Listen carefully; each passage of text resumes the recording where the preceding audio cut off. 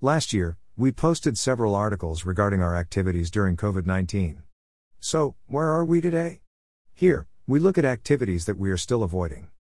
In the United States, activities that we are still avoiding. In early 2021, many of us remain reluctant to engage in certain activities. At this time, where do you stand personally? According to recent research by Morning Consult, as reported by Statista, people remain limited in their choices on what to do in their spare time. While businesses have widely reopened across the United States, the majority of Americans are still uncomfortable returning to various activities. According to a poll regularly conducted by Morning Consult over the past few weeks, Americans are not comfortable engaging in pastime activities such as going to the movies, a concert, or even just a restaurant in the face of the lingering coronavirus threat. The numbers summed up in the following chart shine a light on an often overlooked aspect of the pandemic.